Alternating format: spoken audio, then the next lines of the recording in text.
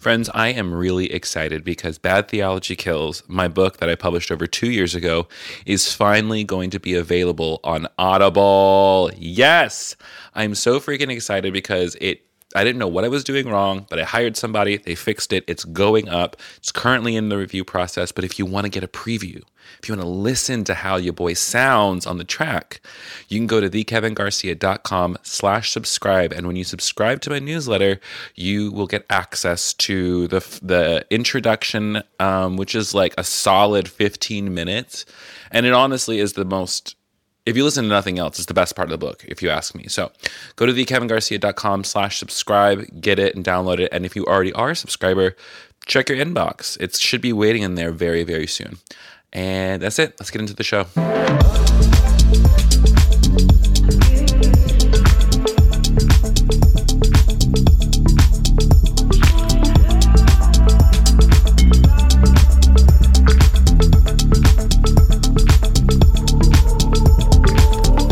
Hey babes, and welcome back to another episode of A Tiny Revolution, a podcast about ordinary folks living revolutionary lives. I hope you're doing well. I'm currently recording this on November 14th, which is my 33rd birthday. Woo woo! And y'all, I gotta say, I just feel really, really amazed and overwhelmed and grateful to you for tuning in. If you're new to the show, hi, welcome. I know that we get a lot of new listeners around here because deconstruction is an ever expanding conversation and the people are coming in hot. But just know you are so welcome here. Know that if you are pulling your faith apart or you don't know what you believe, that there is a better way of doing spirituality.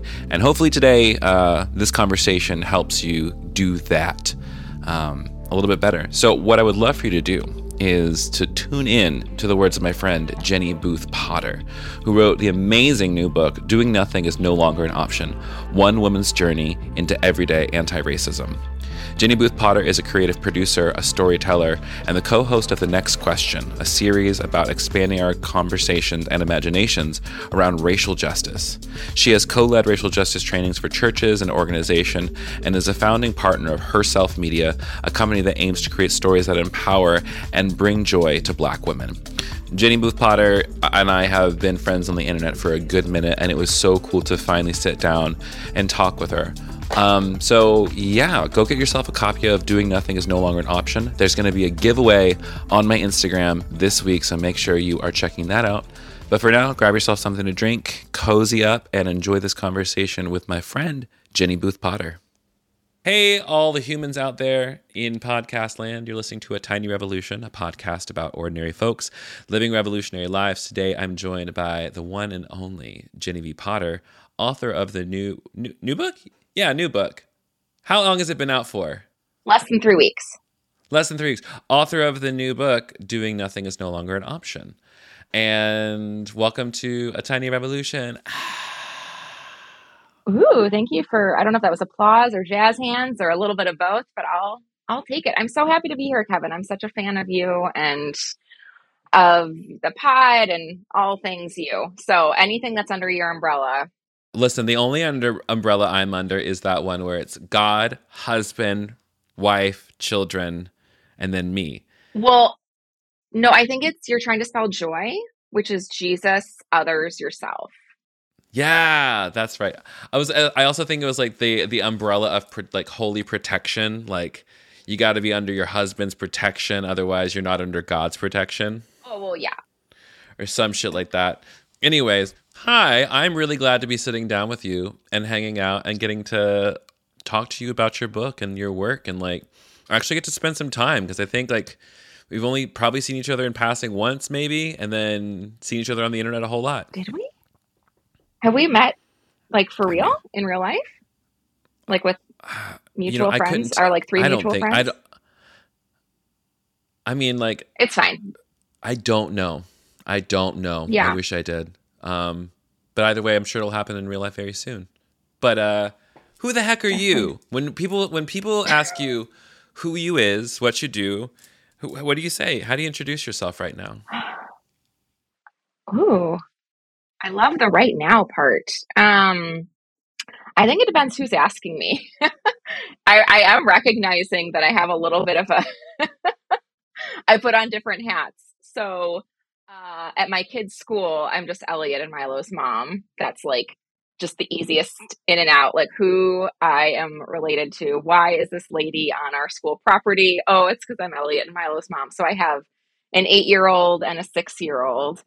Uh, I am a storyteller. I've always loved the power of story. And so growing up, I was involved in theater and I loved to read and I loved to write. And then as I got older, I started working for nonprofits and helping tell the stories of what, these organizations were doing, and then worked at a mega church where I told testimonials of conversion and all the good, like out of the gutter into the glory of God.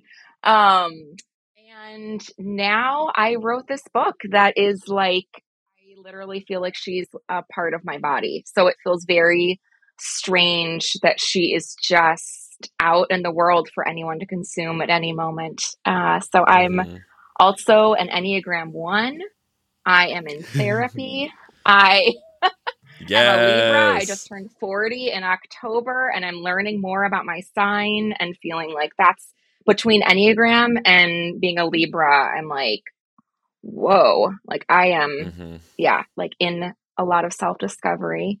I am married. My husband, John, and I have been married for 13 years, and I'm just trying to hang out with Austin Channing Brown as much as I possibly can. So she and I have worked on so many projects together, including The Next Question, which I know, I think you have watched, you're familiar with. Oh yeah. I watched, I backed, I loved it. Yeah, it was a Kickstarter campaign that we started under Austin's creative vision for let's take some of these conversations we're having on race and not make them be so dumb.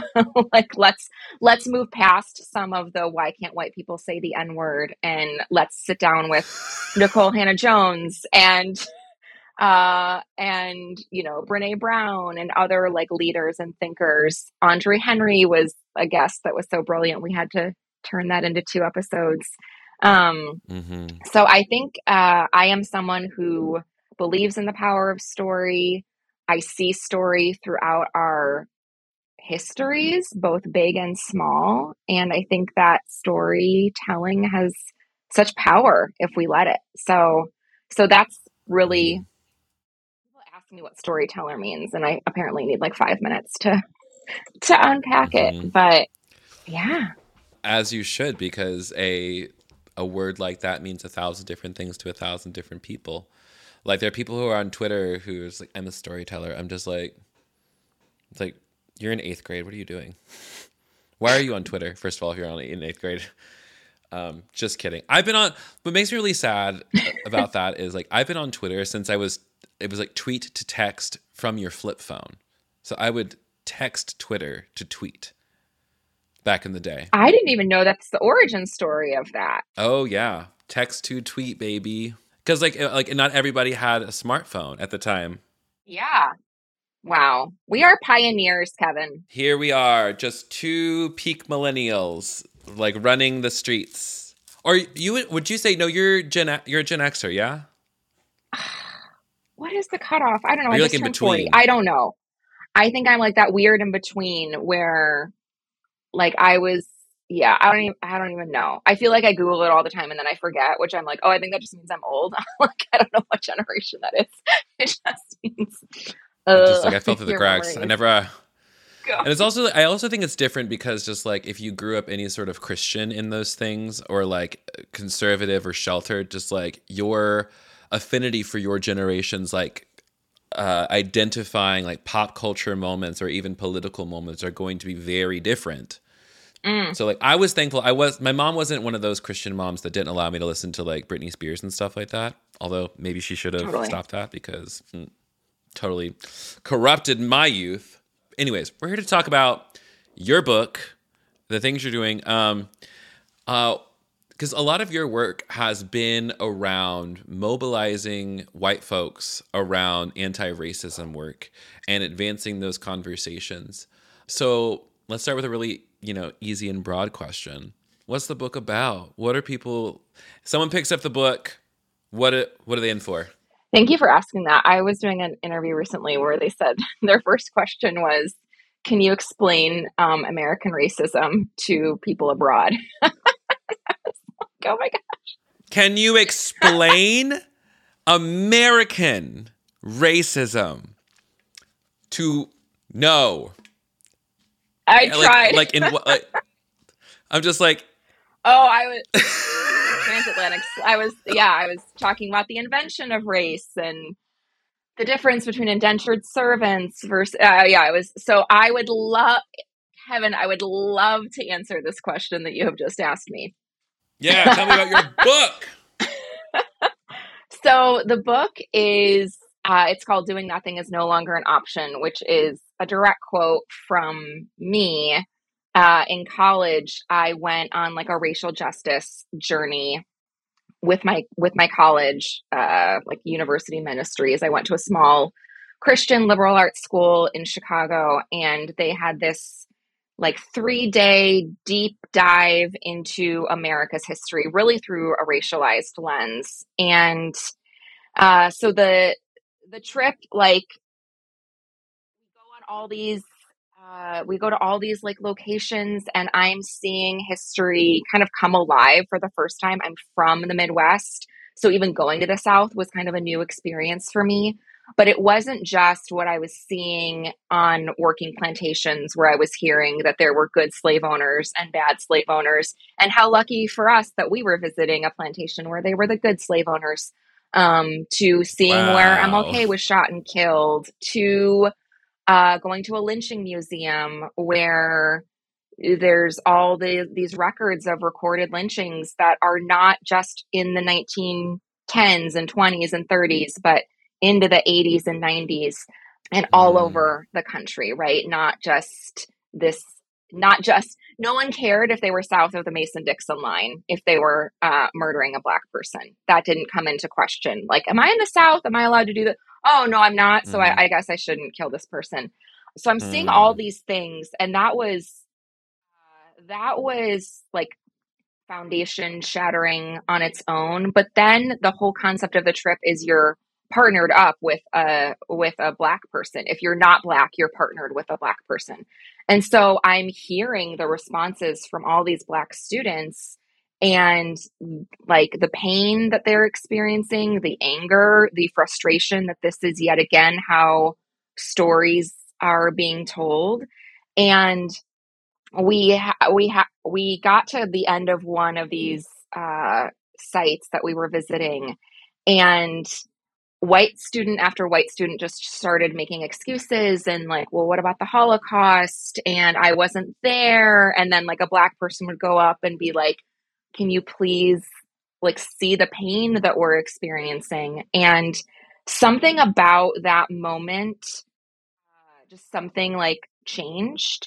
And so I went up to the front of that bus, and I had kind of like a weird out of body experience where I know I was talking, but I don't know what I was saying. And then I just heard a bunch of applause, and I looked up, and it was a bunch of the Black students on the bus. And something within me just broke. And I knew that the way that I saw the world had just changed. The way that I was going Mm. to continue walking in the world as a white woman was going to change. And I said those words. I said, I can't fix your pain, but I can see it. And I can vow that for the rest of my life, doing nothing is no longer an option for me. And that really became my anchor to the work. Mm. I started shifting my friend group, my social group, my volunteer work on campus. I started getting internships that were related to racial justice. It really took root in like both really deep internal ways and also external ways in how I wanted to be in the world. And that was, almost 20 years ago. So I've been on this path for a really long time. And I think by being on this path for so long and mostly working like alongside and behind people of color, um, I often become, quote, the safe person if we're in a space with white people where they will come up Mm. to me and ask questions. And so after years of doing this work, and being white myself, like I know deeply the the fears that white people have about caring about issues of racial injustice, but being their fear is misplaced because they're more afraid of doing things wrong than their fear of the outcomes of racism continuing. Yes. And so that is what I am trying to do. And that is really the mission of this book, is to not coddle people, not be coddling my white audience, but helping them basically come to that point that I am afraid of the wrong things. And so if I'm afraid of that means that I'm going to say things and mess up. Let's highlight that for a minute. You are afraid of the wrong things. I was talking to, I did a podcast interview with this white pastor at an evangelical church. I don't know how the fuck I ended up agreeing to be on that podcast. I think I said, me neither.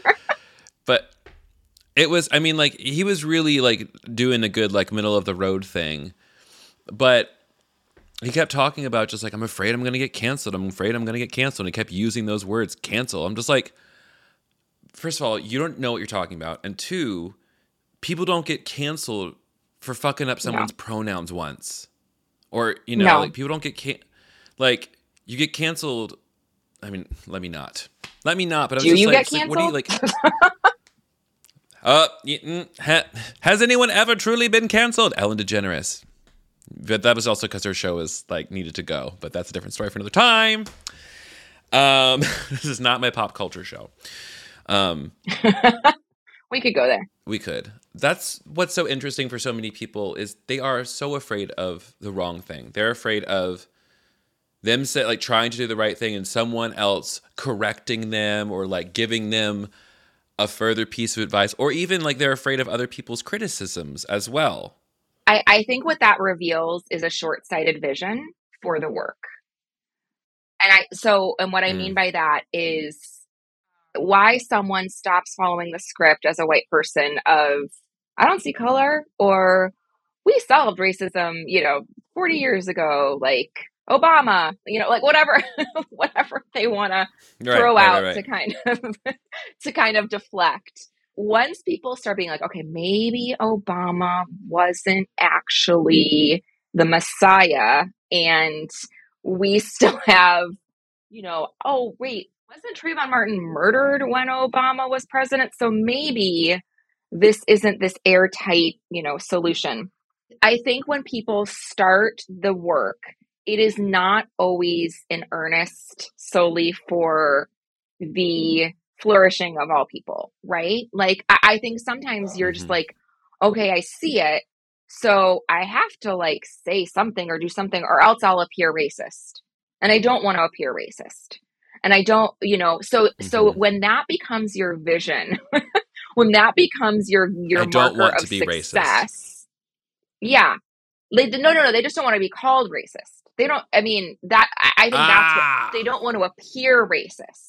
Right? I think that's the starting point for so many people. I know it was for me from an early age of ooh, racist bad. So what do I need to do to make people think I'm not racist?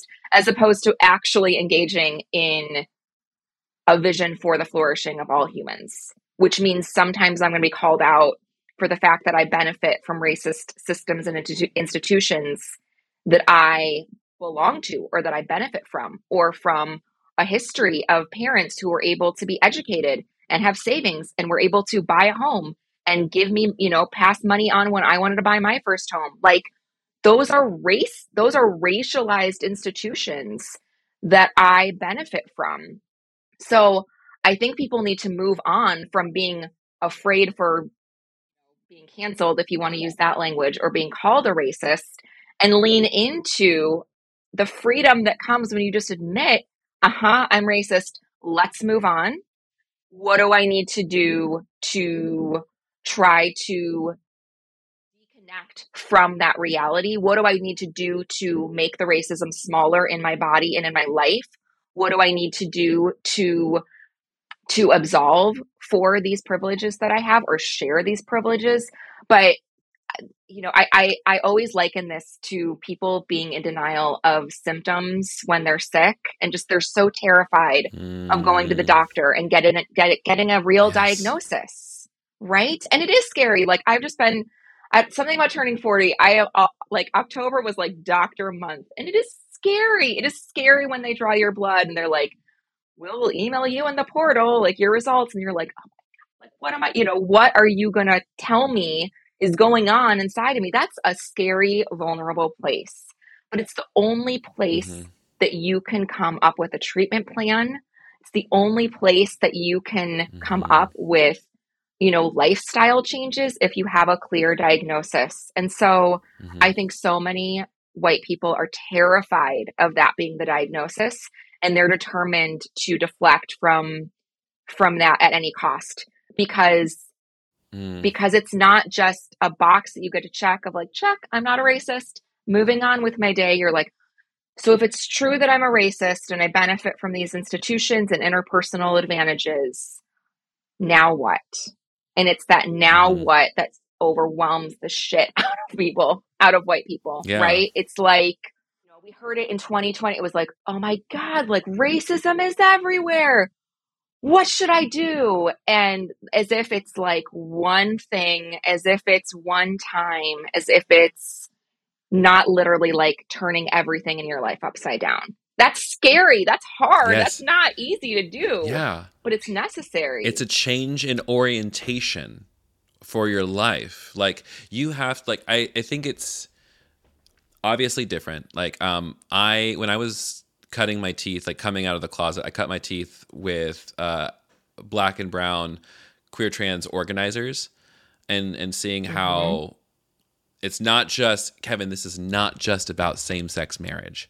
This is not just about getting churches to become approving of same-sex relationships. Like, this is about undoing what has been done for hundreds and thousands of years. This is about uprooting and reorienting your life around groups of people who do not share the same structures of family and friendship and economics as you. And being able to also like know when to step up and know when to shut up and know when to step back and know when to and there's well, I don't know how to do that. I don't know how to do that. I'm just like, of course you don't. You've never done it before. And the way I tell people, I'm just like, you got to recognize when you mess up, not if, when. You will. Amen. The answer. Yep. Your entire, like, you want to avoid a lot of grief for yourself. Try not to react initially, if at all. Just listen. Just listen. Just listen. Just listen. Yeah. And then take it in. And then just ask, is it true?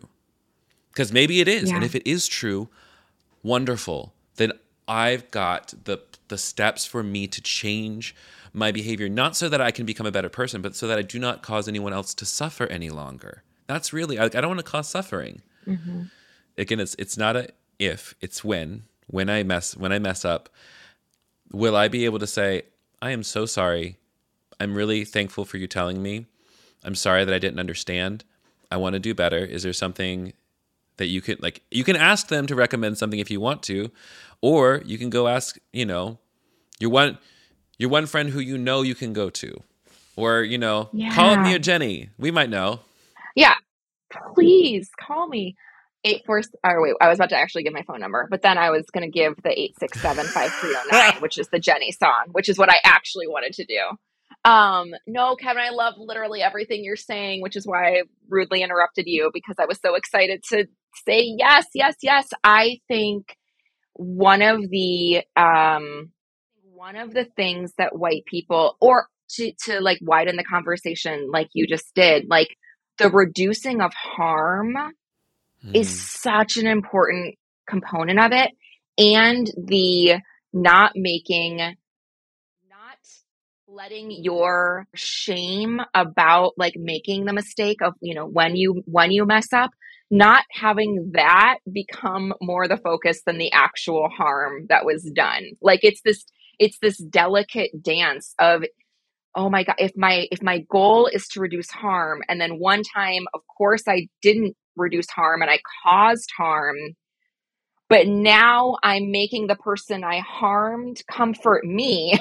Like, well, that's not because I know that I messed up my goal in this work. And it's like, Well, that's a choice, and now you've like doubly caused harm, or you've doubly caused injury, um, or I would also attention just say, from this you're just being person. annoying. You are being annoying now. At this point, like the fact that y'all are all just like, oh, I'm such a bad person. I'm such a bad. Yes, you're a bad person. Can we move on now? You're still connecting the work to your own validation as a good person.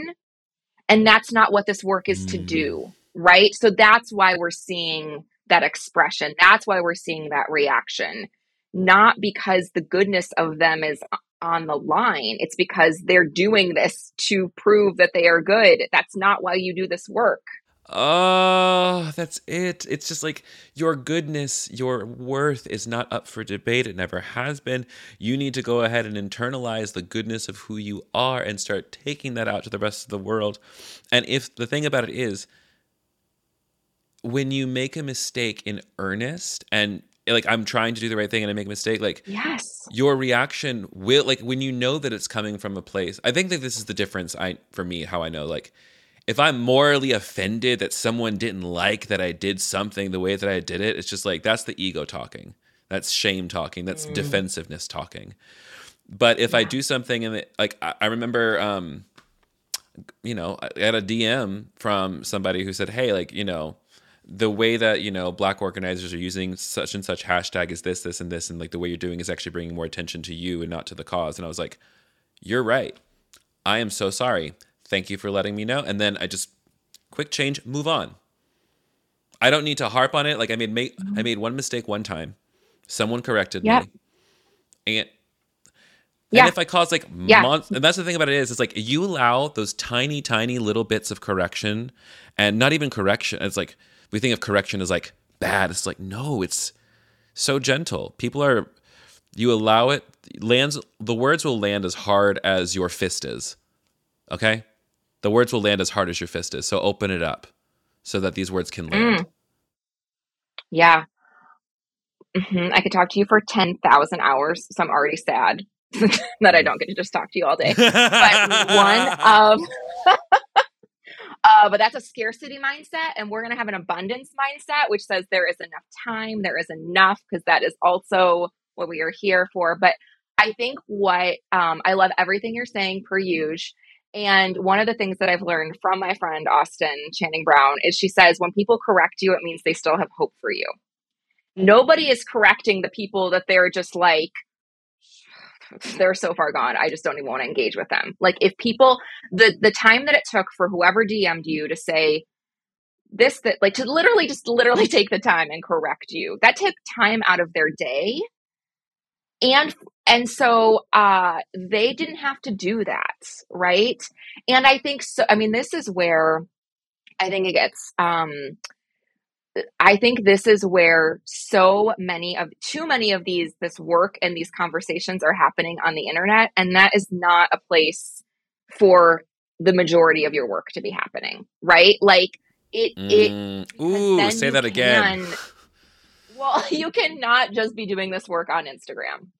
Like if your grid, I'm going to try to make a tweet happen right now. It's not going to just flow out of me, but like, are you really in relationship and like in real, like to some capacity you are, but those people are probably correcting you or engaging with you. Like they're going to call you like the people that you, most white people, if they're going to be corrected, it will be on Instagram because they don't actually have real people in their lives to do this work alongside because they haven't done that reorientation that we're talking about. And so it can feel like, whoa, someone just slid into my DMs and whoa, but you have no other framework for being corrected because the corrections I've received are rooted in love. They are rooted in grace. Like I have a whole chapter in my book called Amazing Grace, and it's basically about the grace that Black women in particular have shown me because they are giving me what I do not deserve. We are lucky that people are just sliding into our DMs as opposed to saying, you know what, I'm actually going to take your babies, Jenny, and sell them. And I'm going to have their babies be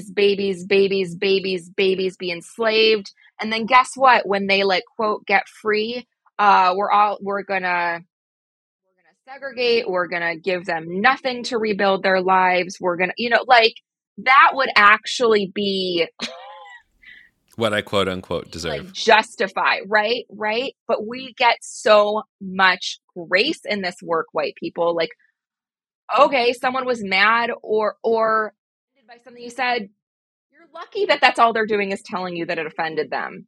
Like, I would like us to recognize what we're really talking about, what the imbalance of power has looked like for so long. We are lucky that this is that people are gracious enough to say, come do this work with us. That blows my mind sometimes. And Yeah. so if you don't have humility in this work, if you don't have a teachable like spirit, I just then go away. Like I just Yeah. because you will If you you like will continue to do the harm. if you don't have the I could be wrong about everything, like even like Yes. that's how I can still have conversations with my family about certain things is because I approach it from I could be wrong, and I also think that they could be wrong, and I want them to approach with the same humility. But typically, the people don't, and I would say like white people don't, Yeah. evangelicals don't, because they've got they have to be quite certain of these things. But also, it's like I'm not trying to go after my most extreme family members. I'm trying to pull the person who is in my sphere of influence, who, like you said, I have a flesh and blood relationship with, that I can say, hey, I was just having this like conversations with my boyfriend recently. He's like me, a very ginger man, very white. I'm half Mexican, but very white passing.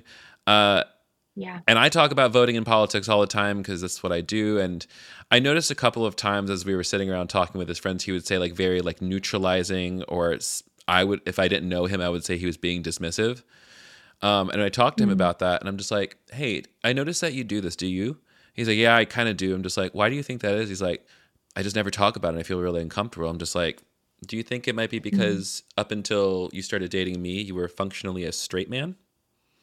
And you never had to think about like the fact that you like you and I could get beat up for holding hands in public in certain places, or but it really was one of those things where a lot of people they do not know until they do.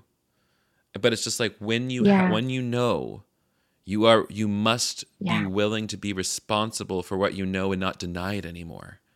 And there's a joy for me in responsibility. I want to be able to respond to the things that are hurting my friends. I want to be able to Yes. respond to the things that are killing people in the communities that I love. And that's not a burden. That's a being grafted in, if you will. It's being brought into the family of God. Hello. Woo!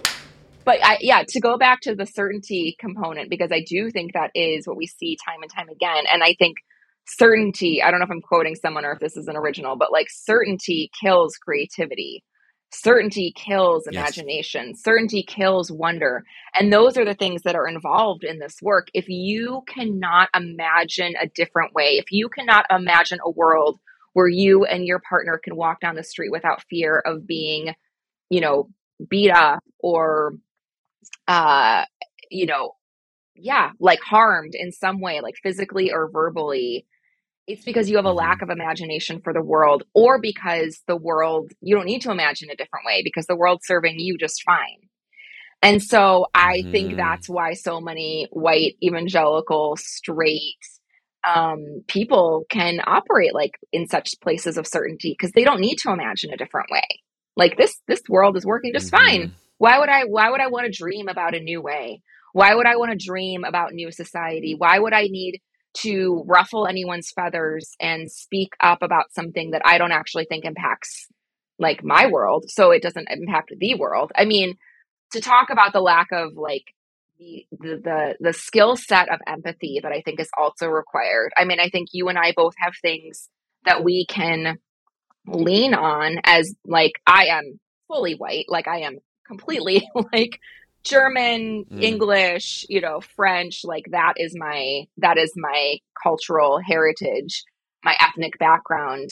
But to be a white woman, I know what it feels like to experience sexism, to experience, the hands of the Mm-hmm. patriarchy. You as a queer man or a queer, how Mm-hmm. do you identify? I don't want to. Queer person, so non-binary person. So Queer person. Yeah. As a queer person, like you also have that, you understand that it doesn't work in all spheres for you. And I think when we have that, when we face both, uh, when we are able to access both being the oppressor, but also having experience of being oppressed, we get to choose who we want to, align with. And I think that's what we're seeing when people are so confused, when we see, like, talking in obviously very binary terms, like white women voting overwhelmingly in the midterms or overwhelmingly for Trump. And like even other people groups where you're like, what are you doing? Like, this is going against what is actually like better for people that you identify with, and literally would make your life better, as opposed to whatever, like, boogeyman argument that you're being dangled in front of. But I think until you start seeing the stakes as worth it, as worth, and I just, to go back to what I said at the beginning, like, you're afraid of the wrong thing. Like, comfort, what? Like keeps your friends being killed. Comfort keeps my friends being, comfort means that mm-hmm. my white kids that I'm raising are going to be recruited by alt-right groups in like 5 years, like, as Yeah. opposed to courage, which says we're going to do the hard work now, which actually, like, once you start doing it, is freeing. Like, it's like, Mm-hmm. I think it's harder to stay in denial about what's happening. I think it's harder to double down. Bingo. Yes, that's the thing. Is like people like think of like I talk about spiritual practices all the time. I also I think that like this is a more free way of living. I just have to say Yes. in comparison, when I am, it's like I just think about my life before and after, like coming out and getting trained in the work, and then like also like becoming a part of it, yada yada yada. It's that like I have never like I've never been more free. I've never Yeah. been more excited about life. I've never been more hopeful, even though like in Georgia, like things are wild down here, and we're like, Yeah. Stacey, I'm sorry. Stacy, I'm But that's sorry. Jesus Christ. Anyways, we're not going to be sorrowful yet. What is your hope for the book and people who read it? Oh, well, I've always visualized this book as an on-ramp. Like, I literally feel like so many white people need to get on the, like, fucking expressway and they are so Mm-hmm. terrified to go fast and to get off their, like, neighborhood street and to go somewhere else. And so I've always kind of viewed this book as an on-ramp for white people who um maybe wouldn't pick up another book on anti-racism for fear that they are going to be shamed, or, I don't know, told that they've made mistakes. And what my book as an on-ramp serves to do is to reassure them that, oh yes, those mistakes have happened, they will continue to happen.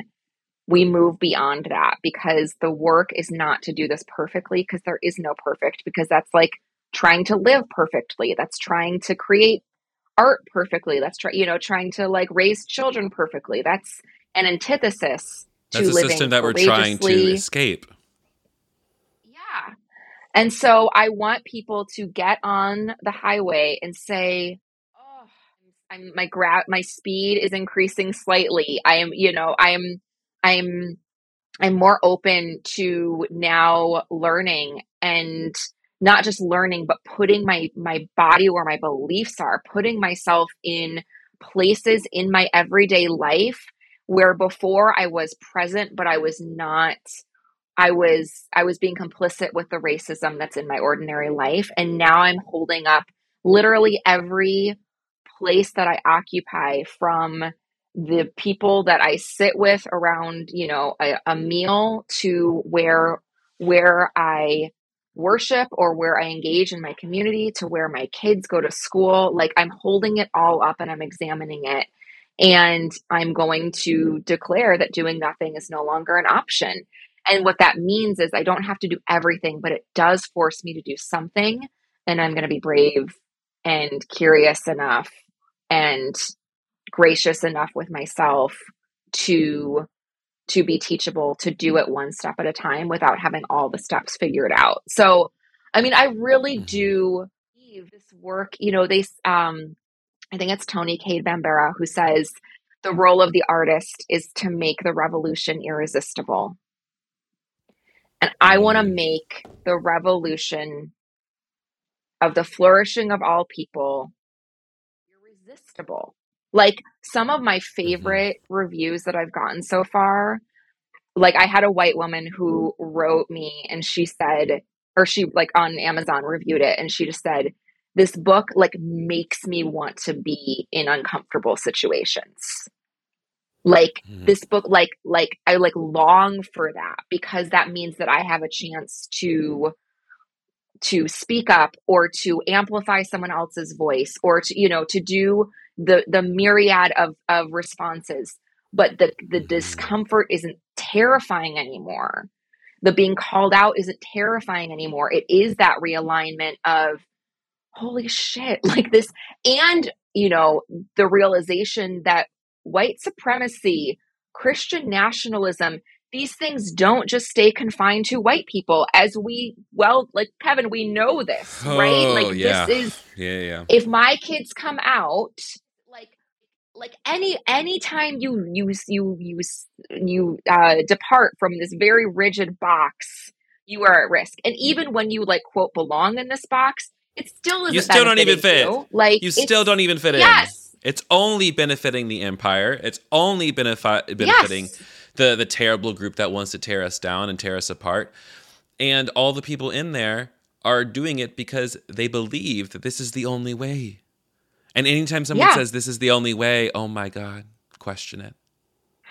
Run. Run. Yeah, run.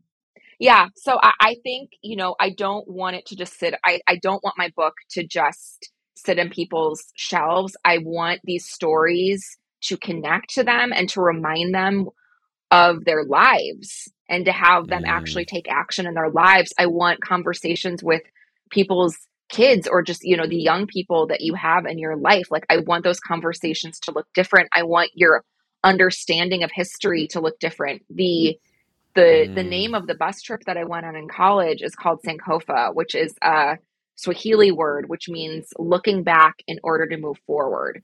I don't want people reading this book to think, oh, what's in the past is in the past, both personally and, is in a society. Like, I want, like, history nerds to rise from reading this book, to have this, like, insatiable need to understand where we've been, so we can imagine and be inspired for going somewhere new, and not just freaking repeating it over and over again.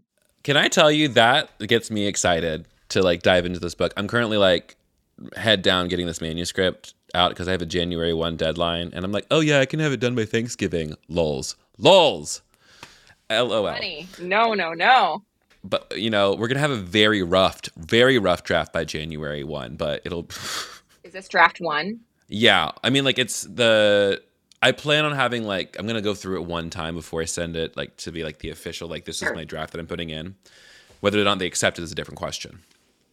I'm sure they will, though. Writing a book is so, like, I do love meeting. I know that's not why we're here to talk, but, like, I just let me know how I can be cheering you on, because writing a book is the most strange, like, isolated, but, like, also vulnerable creative project I think there might be. I don't know, like, it's so solitary. And so I am an extrovert. And I was writing mine during COVID, and it was very hard. So I am just cheering you on. Let me know how I can, I don't know, send you cookies or something, or coffee, or whatever you need. But thank you. I appreciate that. I don't know what I was talking about. anymore. I You think. were saying you were so excited. This makes you excited. History nerds makes you excited. Yes.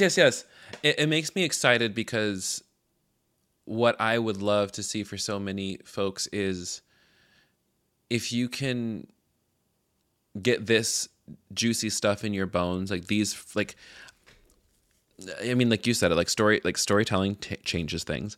And the thing is, like, this is a better story. This is a much more exciting story. This is a much more delicious story. Yes.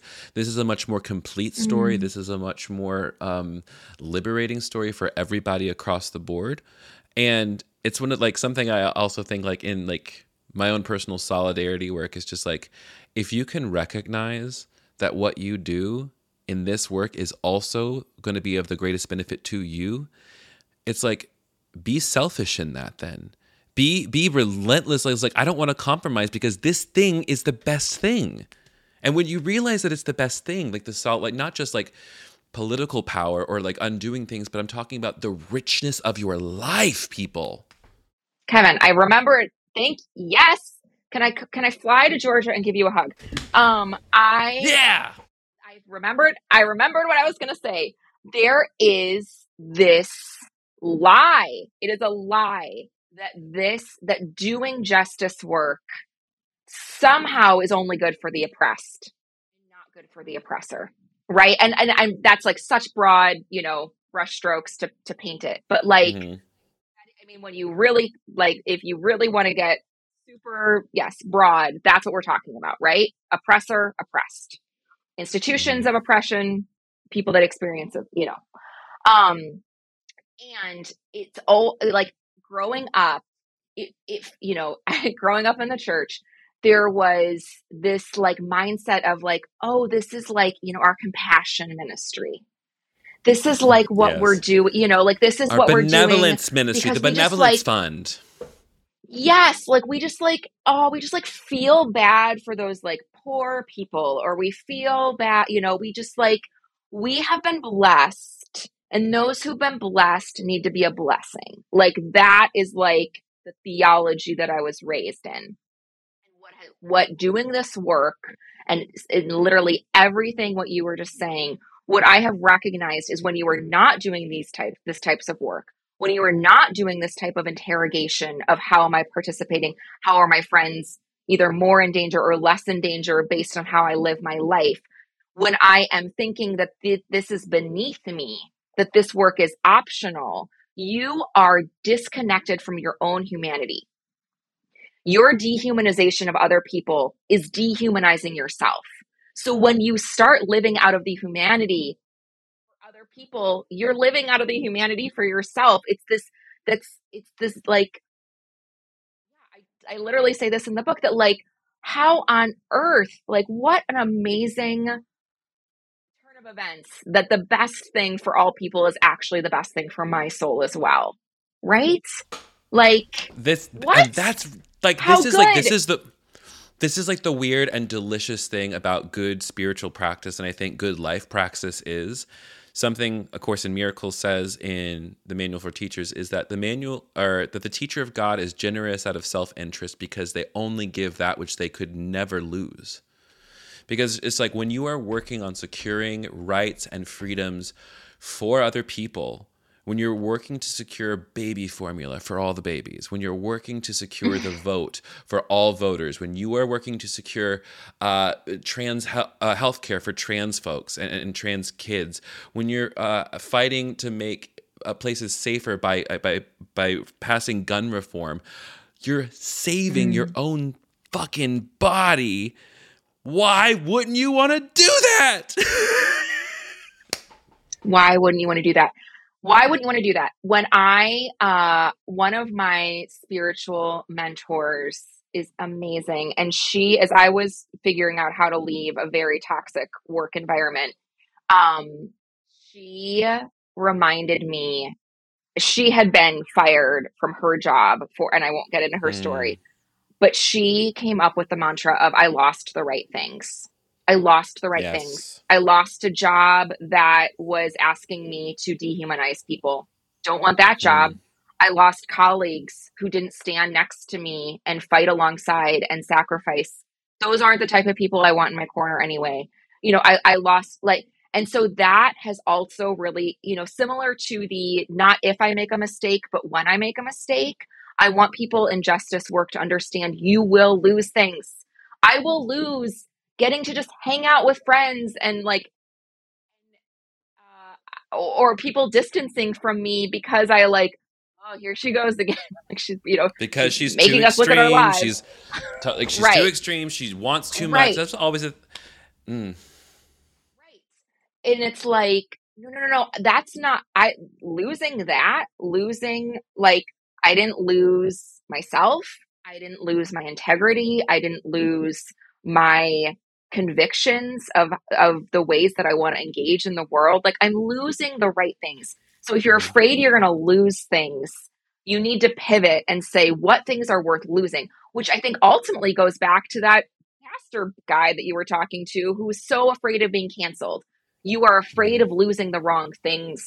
You are afraid of losing standing within this white institution that upholds you. You're afraid of not having influence within your church community. Well, to what end? Like, let's play this out. Why are we just like, what are we doing with the power that we have if we're just terrified of, we're just clutching it so tightly? Who is it serving? Yeah. It's not. Aren't it's you just stressed throwing out? punches. It's not serving. Yes. Yeah. We're all like, Let go. Like, I think grab a stress like, ball. yeah, like I'm over here having the time of my life being free. We're all out here in the wilderness, like having like dancing around fires, and all y'all are doing are like in your white straitjackets, just like, oh, God is love and hugging me, and I can't. Anyways, I know that we're coming up on time. We could go on forever. We probably should eventually. Are you in Chicagoland? Yep. Oh, I'm coming to Chicago in February, so let's hang out. Please, like, yes, No, like, this is going to happen, Kevin. Once I find people, I get weird. me too. And You want to get weird together? Cool weird. It's cool weird. Mine's not cool No, weird. but Mine's just straight up weird. Okay, good. Yes, please. I know we won't need to talk about this all the time, but yes, send me the dates you're here. We're around. Party. I always do one thing to close out everything. It's just 5 questions. It's not quite rapid fire, but as rapid as you like. It's just one word, just one thing. So, Jenny B. Potter, are you ready for just one thing? Love it. All right. What's one thing that you like about yourself? That I think I'm a person that people might forget exactly what I said, but they'll remember how I made them feel. That's good. What's one thing you're super proud of? Or just regular proud of? This book. I'm so proud of her. I'm so proud of this book. What's one thing that really pisses you off or is like a pet peeve? Can be like really serious or not so serious.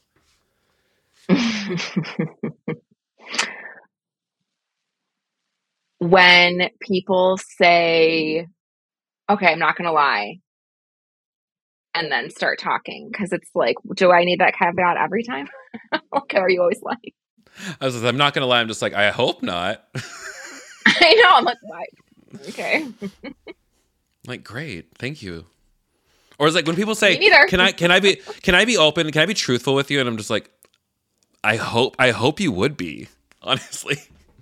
What's one thing that you are super committed to? Racial justice. And what is one thing that you want to do before you die? Visit Japan.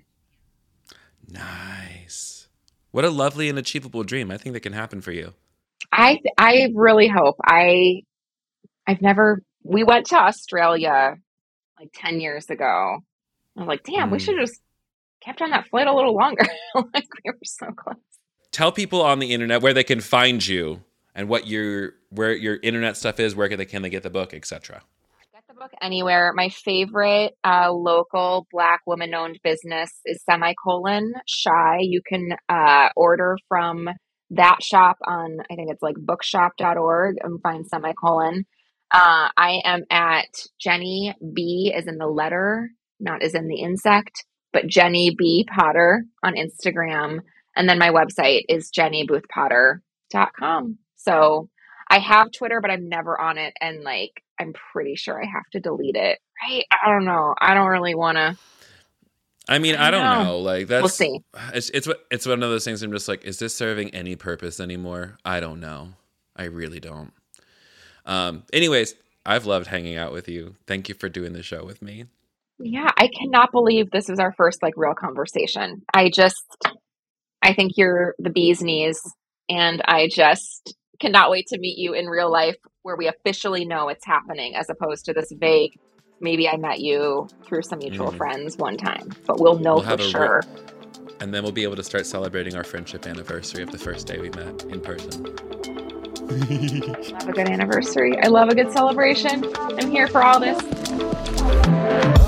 And that was my conversation with Jenny Booth Potter. Please go pick up her new book, Doing Nothing is No Longer an Option, available wherever fine books are sold. Please buy local as you can. And Jenny, thank you so much for being on the show. Make sure to follow her across social media at Jenny B. Potter. All of the links are pasted in the show notes, obviously. Anyways, I love that. What a fun time, right?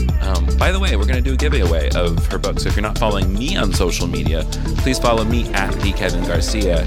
And when this episode drops, we're also going to be doing a giveaway. So please go follow Jenny as well, and you'll be automatically entered. Just, all the rules are going to be on Instagram. Once again, that's Instagram.com/TheKevinGarcia and /Jenny B. Potter. Okay. I think that's everything. Ooh, 2 more announcements before I head out. I said at the top of the show, the audiobook for Bad Theology Kills is coming out on Audible very soon. And if you want to get a sample of that, please head on over to thekevingarcia.com/subscribe. And when you become a subscriber, I'll send you a link so you can download the introduction and I believe some of the first chapter. It's like a solid 20 minutes. It's so good, and it's also the juiciest part of the book. So go check it out. The second thing I want to say is we're going to Costa Rica in 2023, June 2023. You want to go to Costa Rica? You want to go with a bunch of gay people? You want to go with a bunch of queer people, a bunch of other people who, like, maybe you did mission trips and you're like, I've never traveled internationally just for pleasure, and I've never been on like a spiritual retreat before either, and it's been a while since I've actually taken a fucking vacation for myself. Maybe I want to go with Kevin and friends to Costa Rica. Because we're going. So you can go to you can go to my website and just click on Costa Rica 2023 to reserve your spot. Early bird pricing is $200 off. There's only 8 spots for early bird. So let's go. That's it. That's the end of my conversation. That's the end of my stuff. Thanks for tuning in to another episode of A Tiny Revolution. Please follow me at The Kevin Garcia. Please leave us a rating in Spotify and share it with a friend. I think that's everything. So please, till next time, babe, take your meds, call your person, shake your ass, eat something delicious, take a nap, pet a dog, and I love you. I'll see you next week. Bye-bye.